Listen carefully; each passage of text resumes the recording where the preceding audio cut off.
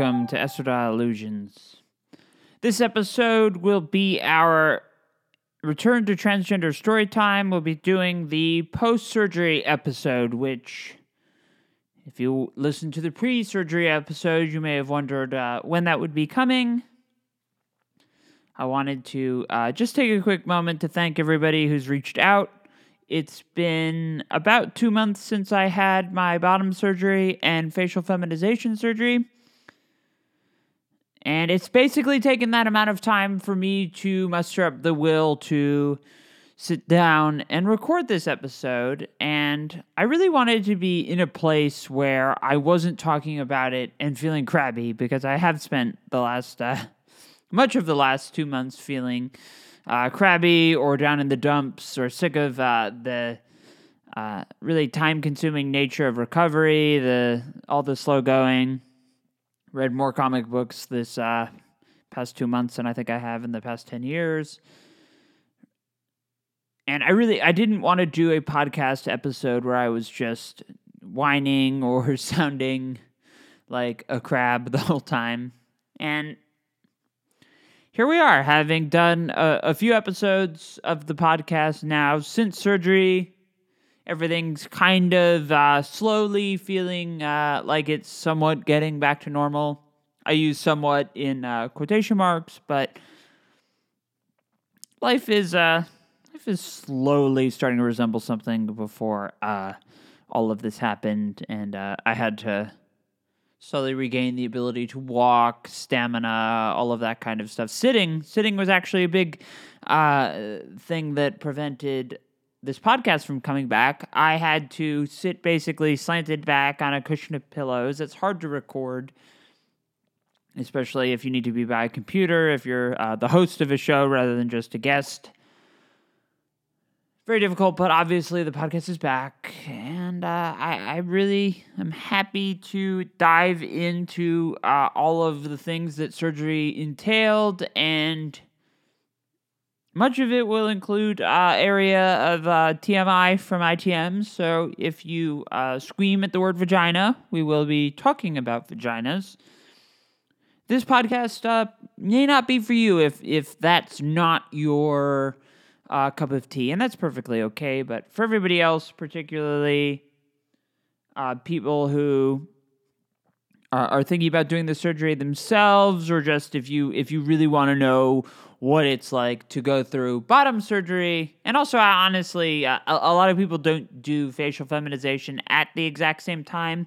I did to cut down on the hospital stay, and the hospital stay was quite long to begin with, and it would have been long with just the bottom surgery. To squeeze FFS in with that created a lot of tedious issues, but I think in the terms of the long run, it was really for the best.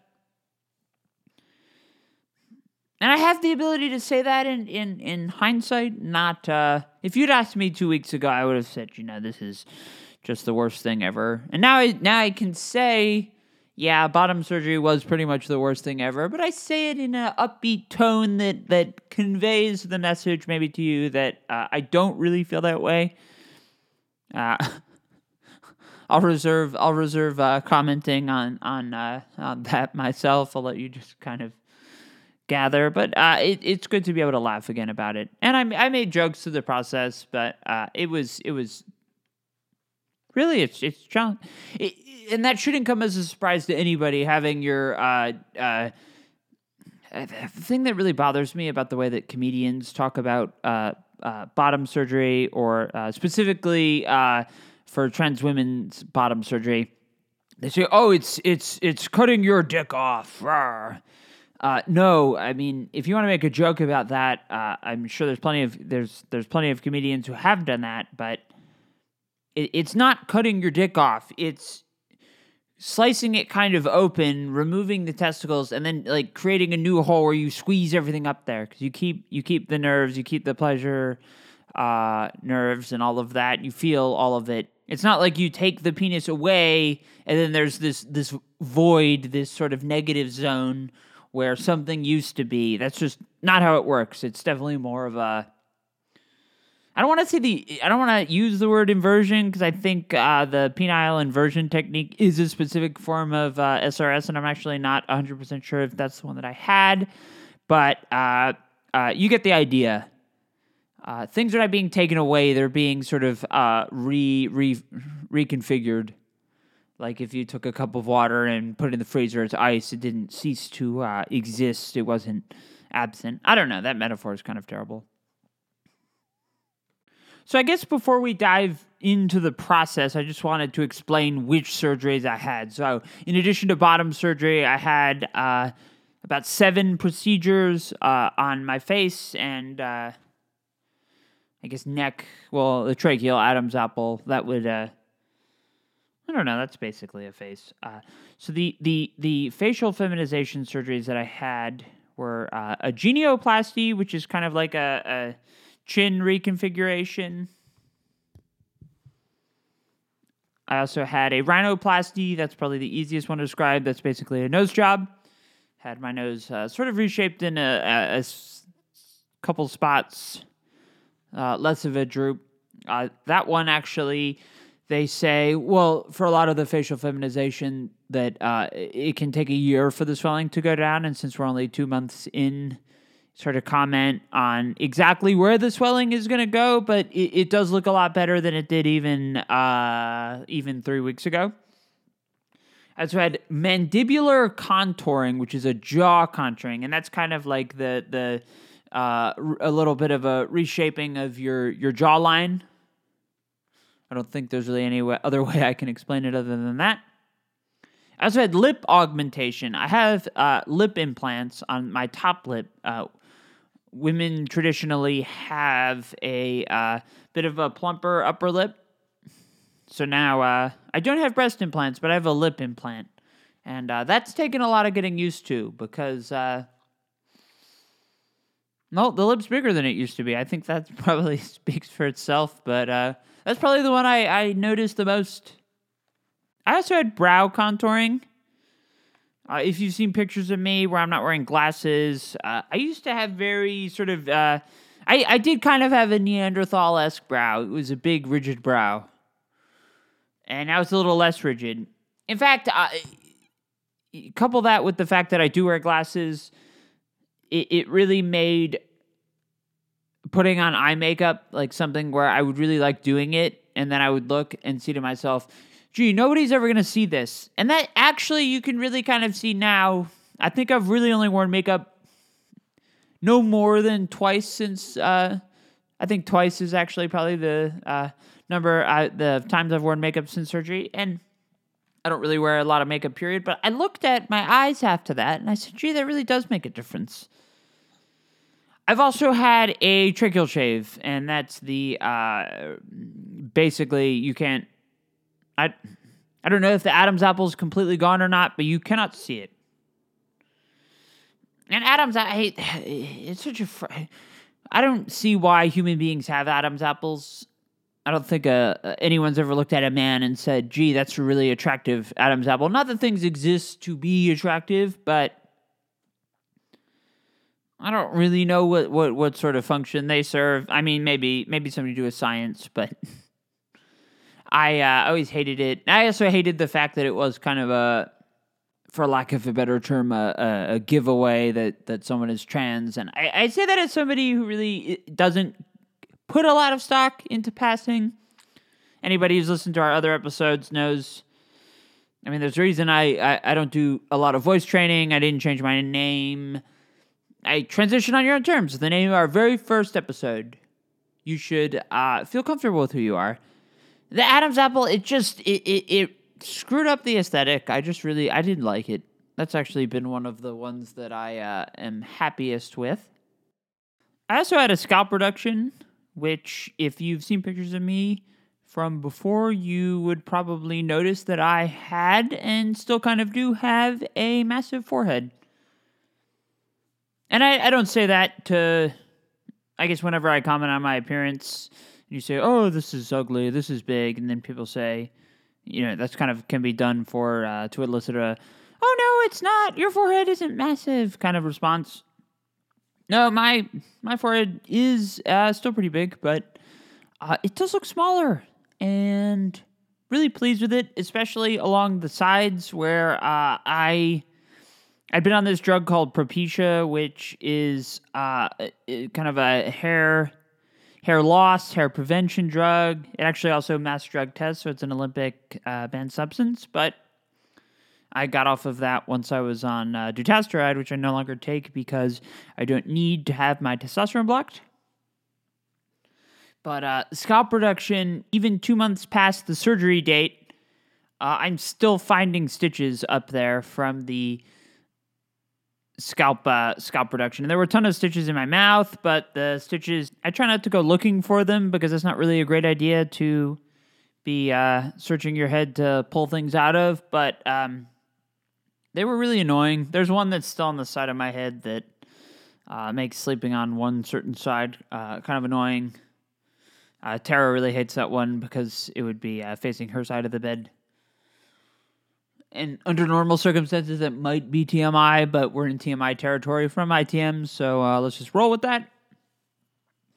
Forehead is, I think they were aiming for, I want to say, half an inch smaller, which is kind of a big difference, and really pleased with the results. I really, the forehead reduction was something that I was maybe skeptical. I mean, the process, it seems like something more so than other elements of plastic surgery. It feels like something like right out of Frankenstein, like you just slice your scalp open and pull it over something. It seems bizarre, and what's even more bizarre is that I didn't lose huge chunks of hair in the process. There's a couple patches on the back of my head that look a little shaved down, but I have a lot of hair. In fact, I should have gotten a haircut beforehand, but I didn't. It's looking good. I feel good. And I guess right in the week or so after I think it was because of the tracheal shave, I had a lot of trouble talking, which kind of continued on for the next couple weeks, but I'm sounding back to normal, I think. It's hard to tell what normal sounds like because I have such a squeaky, somewhat deep, very effeminate sounding voice. I'd say more effeminate than feminine. That's not fishing for compliments, but just more of a acknowledgement that I have a weird voice. It's okay. It's okay. I have a big forehead too. Less big, but the results, it's really, from a dysphoria standpoint, feeling a heck of a lot better. So that is the gist of all of the surgeries that I've had. It was a lot. And it was split up on 2 days. On October 1st, I had the vaginoplasty, and I had the first half of the FFS. And then 3 days later, I went back under, and I had the rest of it.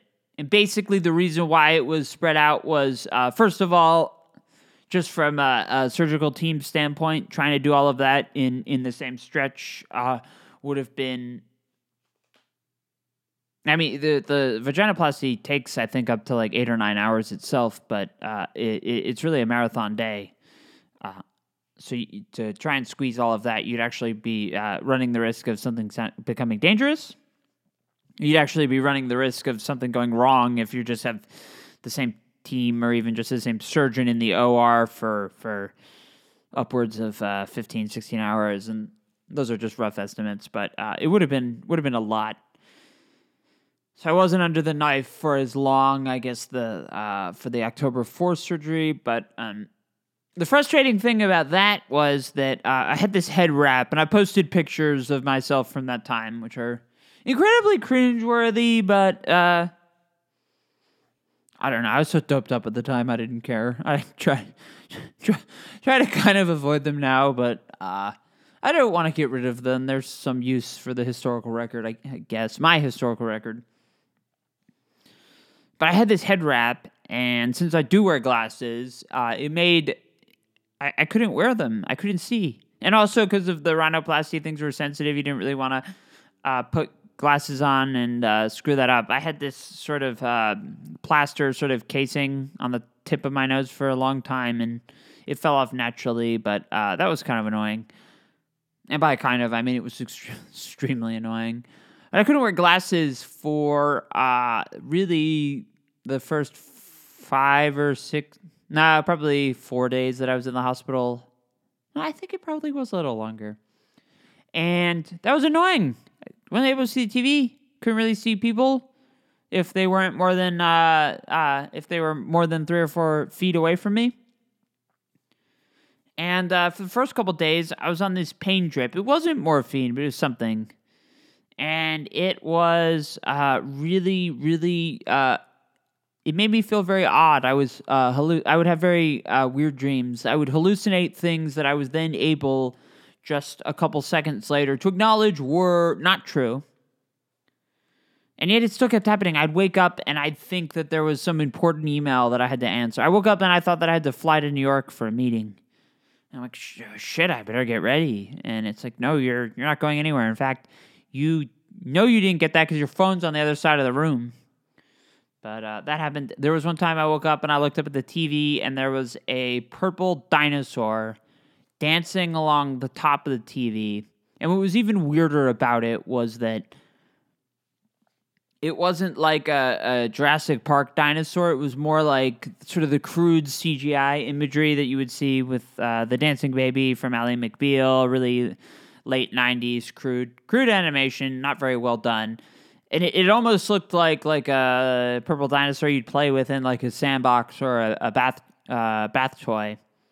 And it was just kind of slowly sort of almost like hopscotching. And I looked up there and I saw that. And I remember it instinctively in my head, I said, well, that's not real, but that's weird. And that pain drip, when they took that away, when they took the IV off, I think things improved. It wasn't fun. You know, everything's kind of a trade-off in life.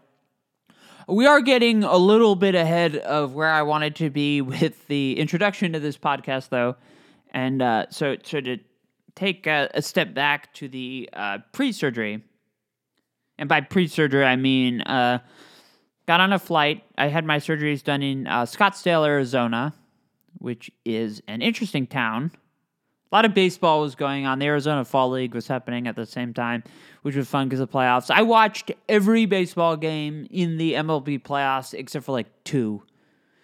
And that's a lot of games. That's 2 wild card games. That's the division series can be up. That's 4 series of up to 5 games. They didn't all go up to 5. A lot of them did, though, actually. And then there was the ALCS, the NLCS, which did go to a game 7. I don't know. A lot of baseball. Nobody needs the numbers. Anyway, so I go to Scottsdale. Well, specifically, I get dropped off at the airport. Let's start there. And I've been off hormones for about 2 weeks. And we recorded the pre-surgery podcast before that, so I don't want to cover all of that territory again. But it was kind of surreal. You're in the moment where you're heading for this life-changing surgeries, and I don't want to focus too much on the life-changing aspect. I want to focus more on this is something that's really gonna dominate your life for the foreseeable future. And by foreseeable future, I it's continuing. I'm getting most of my life back, but it's been every. It's hard to go very long in your day without being reminded that your life's really different now.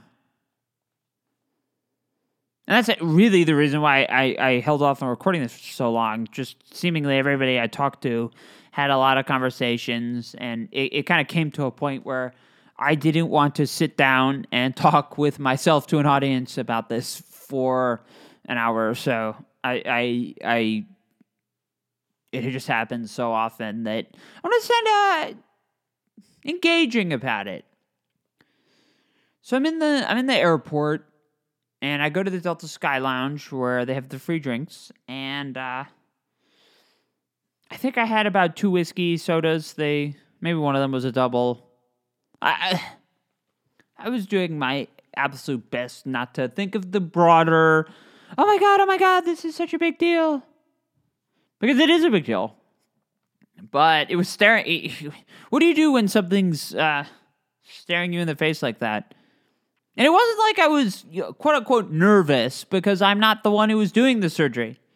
Maybe if I was the one doing the surgery, I'd be nervous. I would hope not. My surgeon did not look nervous at all, but she's a rock star. So that's not too surprising, but it was something I had to do to show up. And actually, I say that. The pre-surgery day was awful. That's where I'm getting. I think part of why we're dancing around a little bit right now is because I don't really want to talk about the pre-surgery, but especially if you're listening to this from the perspective of wanting to have this surgery yourself, this is definitely important. So, for the pre-surgery, the day before surgery, you have to, as with a lot of surgeries, you have to clear your bowels, so you don't shit yourself during. You get the idea. So I take a clear liquid diet. I did actually at breakfast have a couple things, but they said that was okay. I had to drink a lot of fluids and have there was a P.F. Chang's near where the hospital was, so we got a clear hot and sour soup, and I love hot and sour soup. Not too big on the just the broth, but I guess that was fine.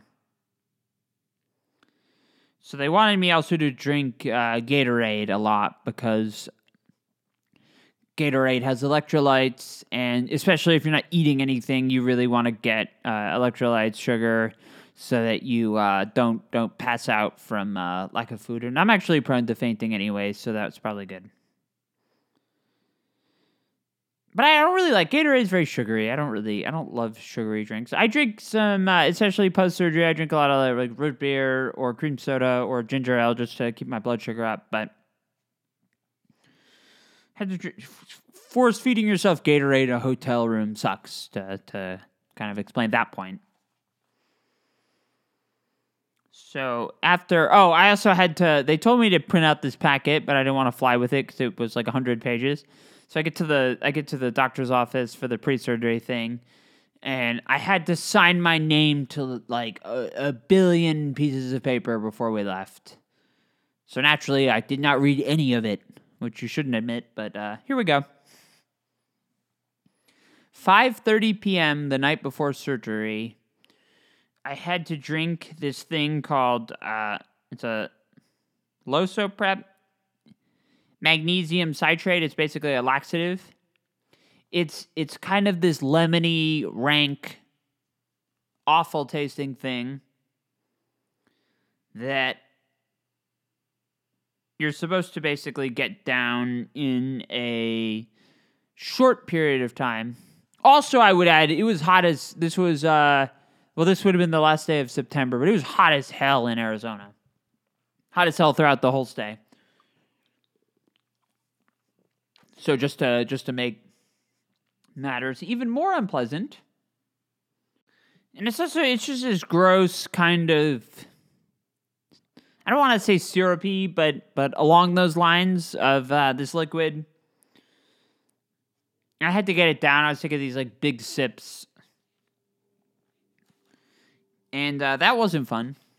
And also, I was just kind of waiting. They said that the bowel, basically the uncontrollable shitting was supposed to start as soon as half an hour and as late as 6 hours. And I guess it probably would have happened close to 9.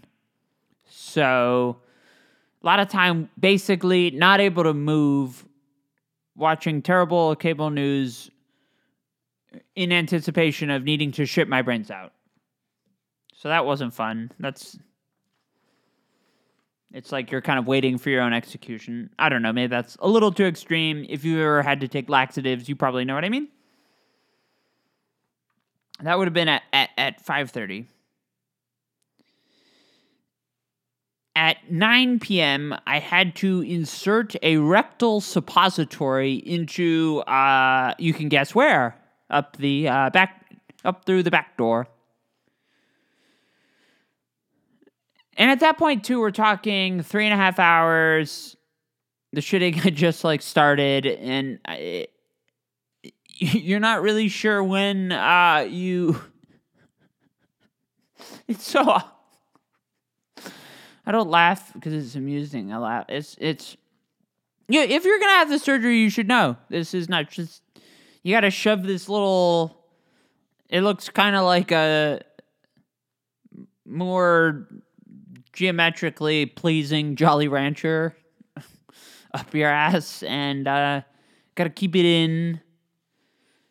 And this is like late in the day. You haven't had any food. You're kind of nervous, sort of feeling awful, feeling weird, and that's like the cherry on top of the ice cream that you then kind of pick up and then put up your ass. Oof, that was horrible. And then I had to take some more pills, and I also had to try and get some sleep after that, while waking up to. That's the other bad part about a laxative. You take it, and you think you're absolutely done, but you still kind of need to go to the bathroom. And there's nothing. It's kind of like if you're throwing up, and you reach a point where it's just dry heaving, and all you want to do is stop, but your body just it refuses to cooperate. That's basically where I was at. And thankfully, I had to get up. I think I had to be there at like 5 or something ridiculously early, and it wasn't so far away, but a couple hours of sleep. You get in there. Again, it's not scary. It's just the whole thing is a lot of waiting. I guess it probably wasn't. I've had surgery before, and I guess there's probably more waiting involved. Things actually kind of, the ball kind of got rolling. And then I had the surgery. And I woke up. And I was super out of it. And I guess they were monitoring me for like half an hour to make sure I was okay. But they started giving me ice chips. And because of the medication or whatever, I basically like threw them up, but it wasn't really throwing up because there wasn't really anything in there to begin with. So that was, you wake up and it's like, oh, that's not fun. And I had a lot of head surgery, and I had bottom surgery, and out of it, really confused. My father was there. That was my only family member at the time. Tara and my mother both came later. But my father was there the entire time, which was I guess it would have been basically about 2 weeks all in all. That was, he was really a trooper. But you're just so out of it that the moral support is nice from a I'm not alone perspective, but you can't really do much more than with that. So I was kind of out of it, hallucinating, unsure of the world. You can't really feel anything, so the idea that I'd had, major reconstructive surgery to the shape of my genitals was entirely different. All of that, it doesn't really hit you. And it didn't really for a while. And that was kind of what defined the first couple days of recovery. But then, kind of, this is where, if you're wondering if it's a good idea to have facial feminization at the same time as your surgery, I mean, from a financial standpoint, it makes a lot of sense. Cuts down on your hospital stay. Also, just the idea that, a lot of us don't really have the ability to miss, to just be in a hospital for weeks on end, nor if as far as moral support goes, a lot of our family members are not really able to be in that position. The only issue that the facial feminization really presented towards recovery was after the second round of surgery, I had so many stitches and sutures in my mouth that I wasn't really able to eat much. Like, I was able to kind of eat food for the first couple of days. And I had a catheter. That was maybe what I was most worried about. I always found that kind of squeamish. I'll say, having had one for 9 days, well, I haven't mentioned it yet, but if you follow me on Twitter, you probably know that I did get a UTI and ended up back in the hospital. I don't want to skip too far ahead in the recounting of this adventure, but now that we're on the topic of catheter, I mean, when I was in Arizona in the hospital, It's really not that bad. The only thing is you want to, they call it bladder training, where you are supposed to cap off the catheter and kind of, you could move, you could get up and go sit down. I would do that. It was really not comfortable, but it was kind of a necessity to get up and get moving. I think I was walking around the hospital 3 or 4 days after surgery, which wasn't super fun, but just kind of something that you need to do. I didn't think the catheter was like the absolute worst thing in the world. I didn't like it by any means, but I mean, if any of you like think of having some kind of tube up you controlling your pee, that sounds really, really god awful, and it was not fun. But I'm really kind of OCD about a lot of that stuff, and I don't like to be touched a lot, and that thought was really what I was looking forward to least, and it was bad, but not god awful, I guess, if any of that makes sense. So, but it's not fun. I mean, especially you get that taken out. Like, I guess I would have had it taken out about a week after. So I said I'd had one in for 8 or 9 days. I guess give or take. I had it taken out about 2 days before we left the hospital.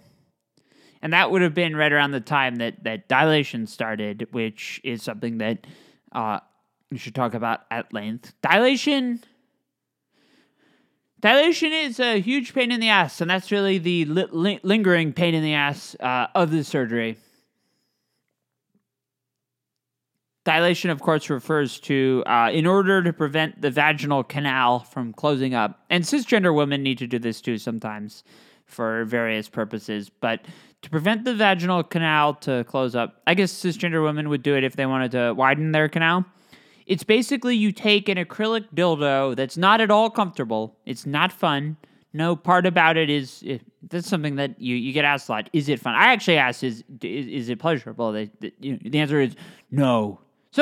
I have heard one person in my life refer to dilation as pleasurable. I'll note that because there is a slight chance that you may find it pleasurable.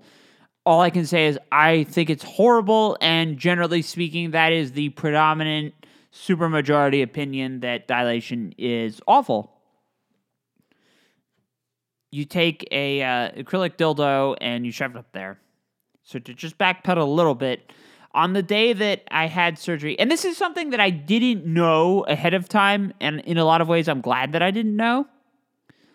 They kept saying I had what's called packing in my nose from the rhinoplasty, and then also up there was, I didn't know this, one of the nurses from the place where I had my surgery came in and took out seemingly endless yards of gauze that were literally up in my vagina for reasons I don't know. You don't really need to know, even if you're planning. It's something I didn't really know was going to be there before. Didn't really understand. I knew that I was bloated, but I didn't know that the endless pad gauze was there. I looked at it. I'm like, that's disgusting. That was inside me. You feel like shit. You're like sitting there, can't really feel anything. Oof. That was horrible. So I had a lot of gauze. And it's remarkable how well you feel after that. Because you didn't know it was there. It was having to like walk around. I was, for a while, I was essentially waddling around. And that's kind of because you're swollen. But for a while, at least, I would walk around before that. It was because of that. I would also just say the nursing staff were phenomenal. They really did take care of me, make sure I was doing okay. Drank endless amounts of tea, even when I couldn't brush my teeth, and my teeth were totally stained after that. They're looking a little better, mostly better now, but that was rough. I couldn't, God bless my father, but we, like, day 2 or 3, he went to get me a coffee to feel better. He got me an iced Americano. It's one of my favorite drinks. And I just couldn't take the acidity or whatever you want to, I couldn't drink it. It was making me feel absolutely horrible. And then he went and got me a small Dunkin' Donuts, and from the East Coast. I love my dunks. I see it, and I'm like, oh, God, no. Like, I felt horrible. Tea I could have. Tea wasn't as bad.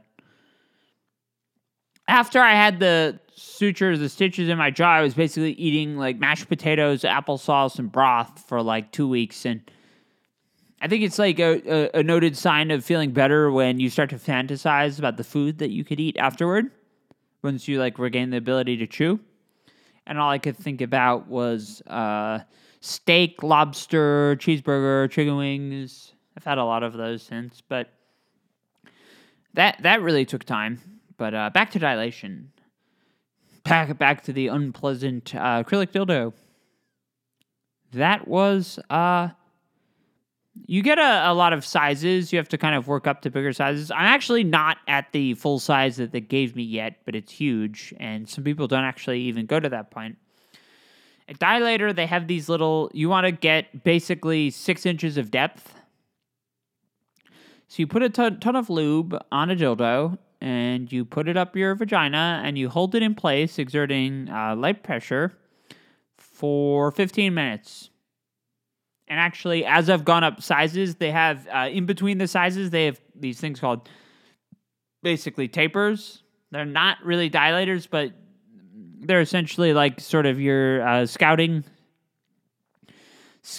tool to open things up, and then you send the big one in. I'm still using that now. It's frustrating, so dilation really takes closer to 20 minutes.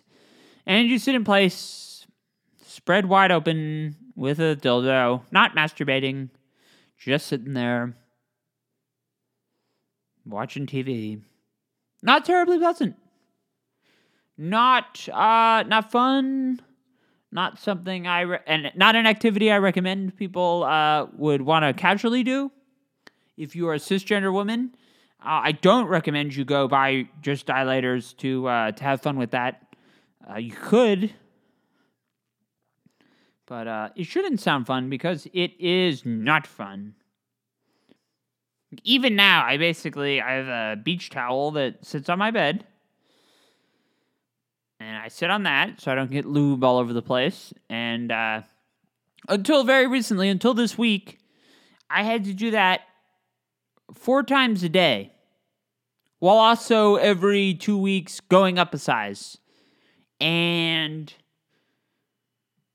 there were days where it was honestly driving me insane. So I would basically do it 8, 12, 4, and then 8 again. Now, if you know me, I'm an early riser. I love to get up in the morning early, and I like to be at my desk working at 8 so that I'm done earlier. And then I like my evening to read, play video games, go for a walk, basically do anything other than anything productive. And when you're living on a 4-hour dilation clock, you can't really do that. You can't really do anything that's fun. Well, you can, but your mind can't. I can't relax until my whole day slate is done. I can take like a 10-minute break, but I'm not truly relaxed until I've accomplished everything that I've needed to do that day. Another thing that I love to do is I'm a huge pothead. I love my marijuana. Dilation on weed is not fun. It's horrible. I'd almost like to do a broader article on it. It just you feel like you are violated. It's like a violation of yourself, and yet it's also not something where you can skimp on it, because then the whole thing will close up. So for weeks and weeks and weeks, that was 4 times a day. Now we're down to twice, which is nice. The really frustrating thing is, so I still do the first one at around 8. And then the second one I would love to do at like noon and just be totally done. But that's not a great idea to put that much distance between the second one and then the first one of the next day. So it's still basically around 3 or 4. Peeing for the first time with a vagina was odd. Surprisingly, not that difficult. And if you're sitting there, you may be surprised. You may be wondering what I mean by surprisingly not that difficult. All of us have always peed. Assuming you haven't had bottom surgery, we're all used to peeing in a way that we've always done it. That is to say, it's like a second nature. This was a first nature. So I sat down and a little push there. It worked. I actually felt really lightheaded. And a lot of things like made me feel lightheaded at that time, but I had to sit down again, lay down. And all I wanted to do desperately at the time was I wanted to shower. So if you see me I had this big head wrap. When they took off the head wrap, I had a clump of snarl, a knot in my hair that was so tangled, it took probably like 2 hours of whacking to get it out. My dad, I didn't have the strength to brush it out. I couldn't keep my arms above my head for that long. My dad basically had to get it out.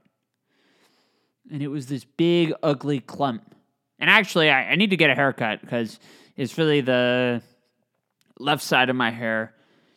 It was just horrible. I should have gotten a haircut before I went in because my hair's absurdly long, but I didn't. And that was just this really frustrating process that it was like you run a marathon and somebody kicks you in the nuts afterward. And I don't have nuts anymore. And that whole thing, it was just. And at that point too, you're kind of reaching the end of your stay. It's all kind of wrapping up, and all you want to do is go home. And when I finally did kind of get the okay to learn that I was leaving after 8 or 9 days, well. Left the hospital, I think it was after a 9-day stay, but then one following night in a hotel room just to make sure everything was fine. And that was actually the night of the LGBTQ CNN forum, so I got to watch all this pandering, and I was bedridden. One of the beauties of a hotel room is actually it had two queen-size beds, so one of them could be dilation bed and the other could be normal bed. Not that anybody really cares or needs to hear that. But, still couldn't really walk. Still hot as hell. Highlight of my day that day was soup under a umbrella in really, really, really, it was really hot out still. It was probably in the 80s, maybe the 90s. Oh, and at that point, too, they give you this cushion that you got to sit on, kind of like a donut, kind of like those sort of neck pillow rests that people bring on airplanes that you can also sit on. It took me, I'm sitting normally now. It took me basically 2 months to be able to do that. I have these 2 hospital pillows that I'm sitting on. One's on my favorite spot on my favorite couch, and the other's in my reading chair in my office. I had to sit in this weird position because I couldn't really sit upright. And it took a very long time for the vaginal swelling to go away, but the next day we decided it wouldn't make sense with all the hospital stuff that I had and the plushies that I acquired, family knowing me all too well. My dad got me a beautiful Scottish kind of creature, Scottish bison. I'm blanking on a Muscat kind of thing. We've called him Angus. My grandfather sent a Feel Better Bear that he had actually gotten when he'd been in the hospital. Tara brought me some plushies. My dad also got me a wolf. Lotta. Everybody knows I love my plushies. They helped keep me sane. It was very hard to sleep through the night in the hospital. I'd also just remarked that it just get up randomly, hard to fall asleep. It'd give me like an Ativan and a Percocet. You'd try to go to sleep. You'd wake up a couple hours later. The first night of dilation, you had to dilate 5 times, which required one at 2 a.m. And thankfully, God, the night staff at the hospital were phenomenal. But I explained to one of them, like, because dilation is something you have to do. You can't have somebody else put a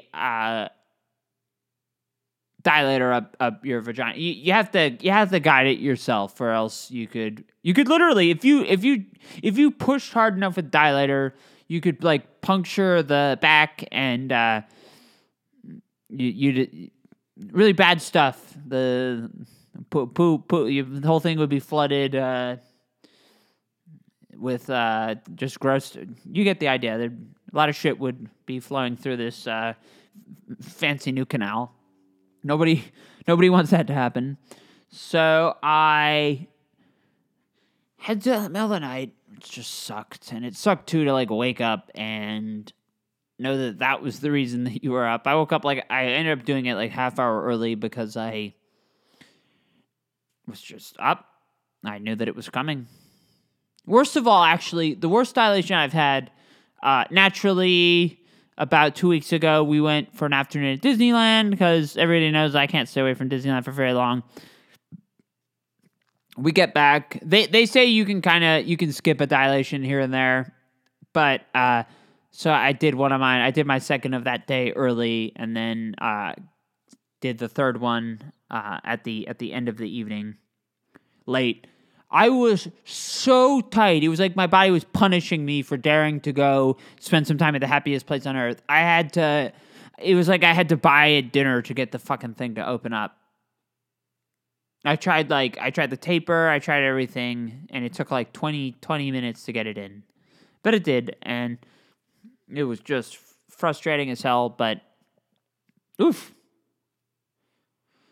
So we drive back, about a 6-hour drive from Arizona to Long Beach, and got to Del Taco, which I adore Del Taco. It's one of my favorites. We get back, and this would have been a Friday. The next day, I was back in the hospital. Or I guess this would have been a Thursday or a Friday. No, it would have been a Friday. And the very next day, I was back in the hospital with a UTI. And at that point, too, I was just kind of looking forward to getting... My parents were staying till the Monday at a hotel nearby. I really just wanted to spend some time with Tara, who I missed. I think she was only at the hospital for 2 or 3 days. And I just wanted to spend time just relaxing in my own, after being stuck in a hospital. Couldn't really walk, but I was just happy to be home. And I wanted to take a nap in the middle of the day, so I said to my parents and to Tara that they should go to down to the pier to see the Queen Mary, this famous retired cruise liner that lives in Long Beach. And I had to have them come back because I had a fever. They went up to 103. Really not good. End up back in the hospital, UTI. Just absolutely the worst. And the hospital was not good. And they were horrible. Although, funny enough, so I get a CAT scan. The people there, and this would have been like 2 weeks after I had the surgery, the people there did not know that my vagina didn't used to be there. That it was brand new. Fresh out of the packaging. They didn't know. So I guess that's really a testament to the power of the surgery. God, what a bunch of idiots. Seriously. I mean, you can look at it now, and it looks like a vagina. And we did our Transgender Storytime Son of a Woman episode. It smells like a vagina, too. It's a lot of work. I do miss peeing standing up, to be honest. That was like the one benefit of having a penis. You could stand and pee and not have to sit down. That's gone.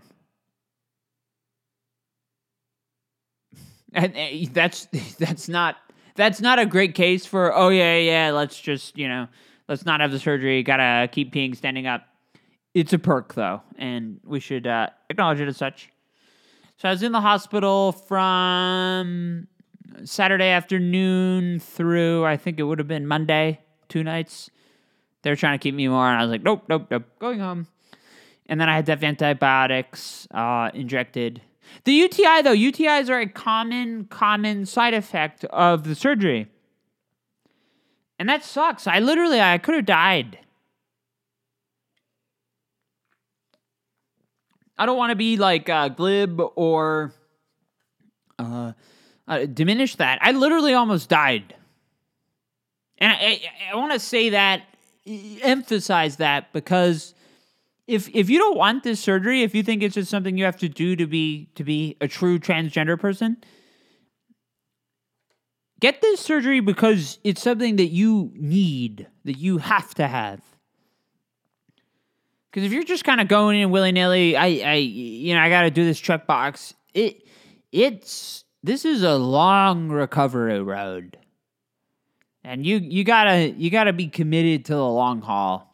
So, I mean, it's just one of those things where if you're having doubts or anything, that's normal. There are normal reasons to not want to do this. It's not for everybody. And it's hard and it's risky. This is a surgery that you should only pursue if it's something that you are 100... And you need to just take the... I took a lot of time. Take the time to figure it out. But that just... the whole time I was in the hospital, you hear all these... the TERFs and all of that say, why would these people want to transition if they're not going to have the surgery? The surgery is not a walk in the park.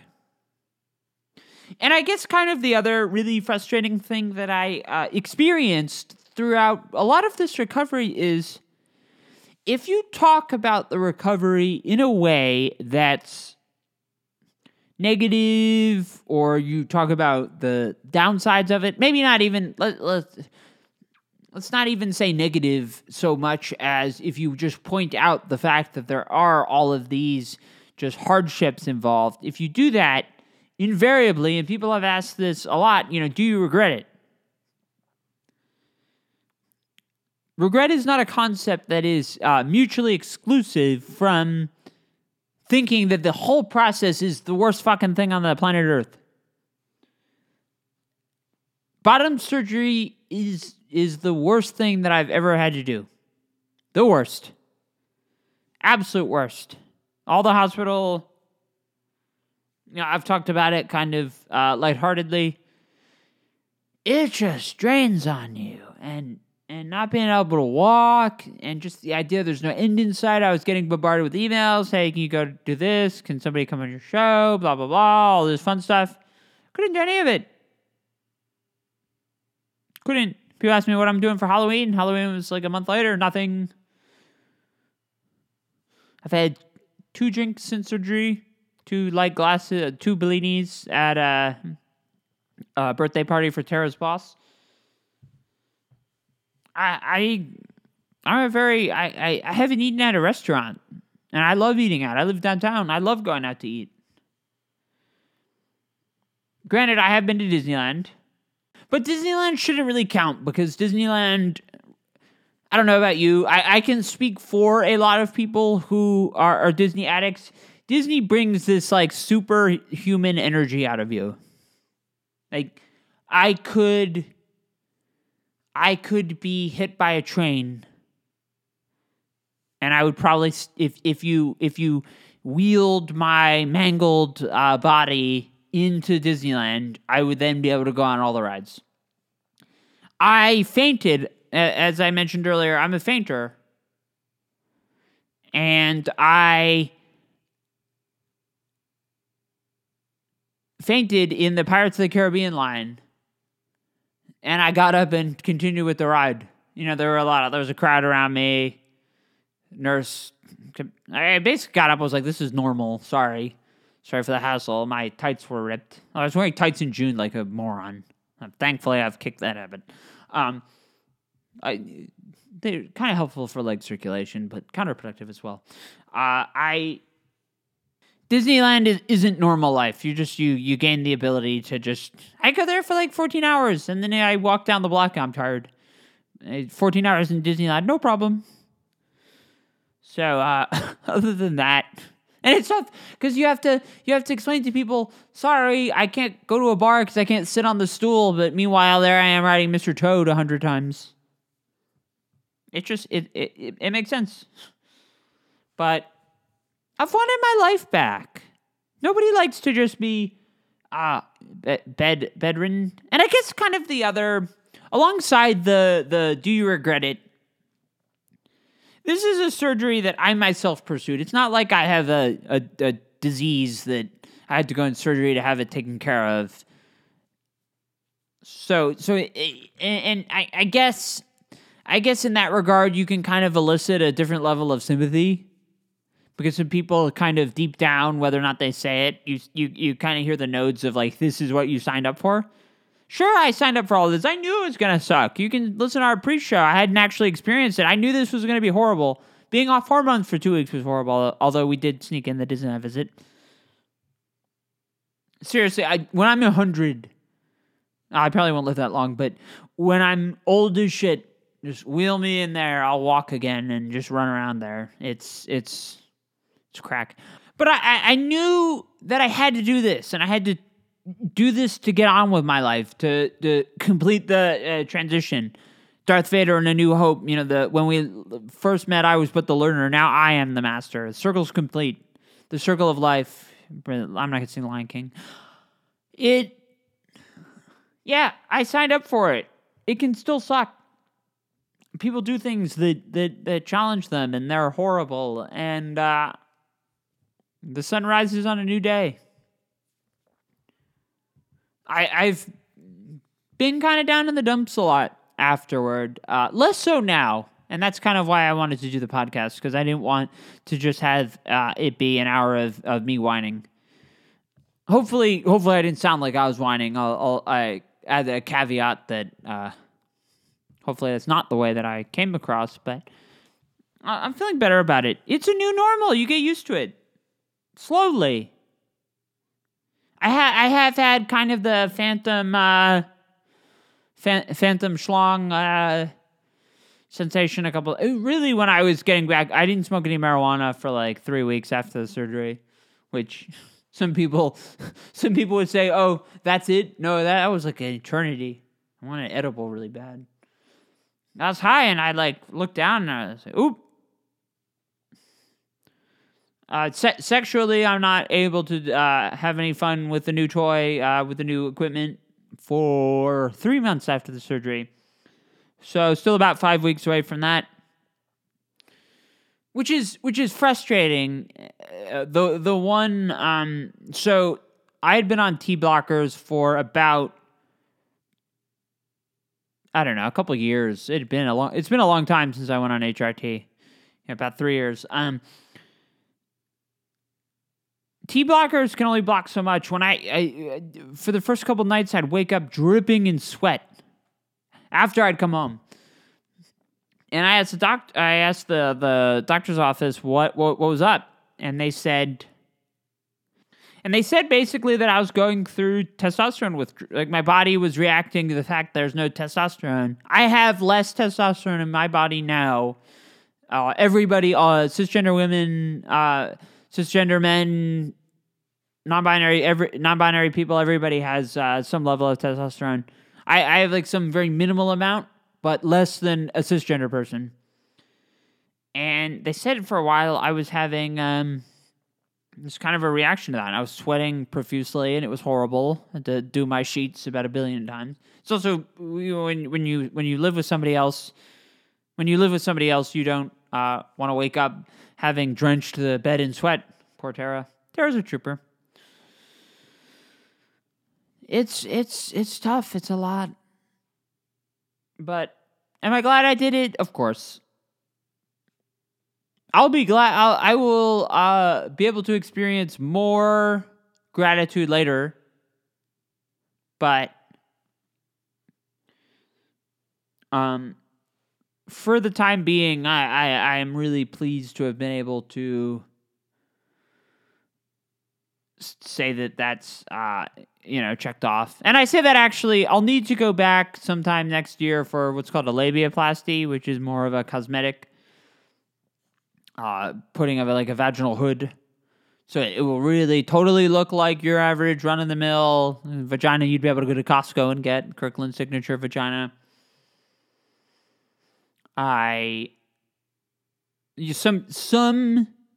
Some surgeons will do the labiaplasty immediately, but I guess a general school of thought with regard to SRS, and there's so many different ways to do it. SRS, there's not really one technique, but a general rule of thought is when you do the initial vaginoplasty, you can't really do the labiaplasty on top of that.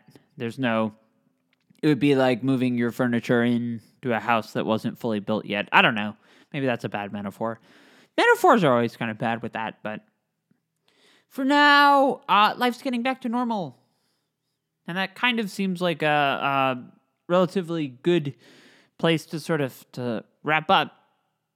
I would say if you have any questions about this, feel free to shoot me an email.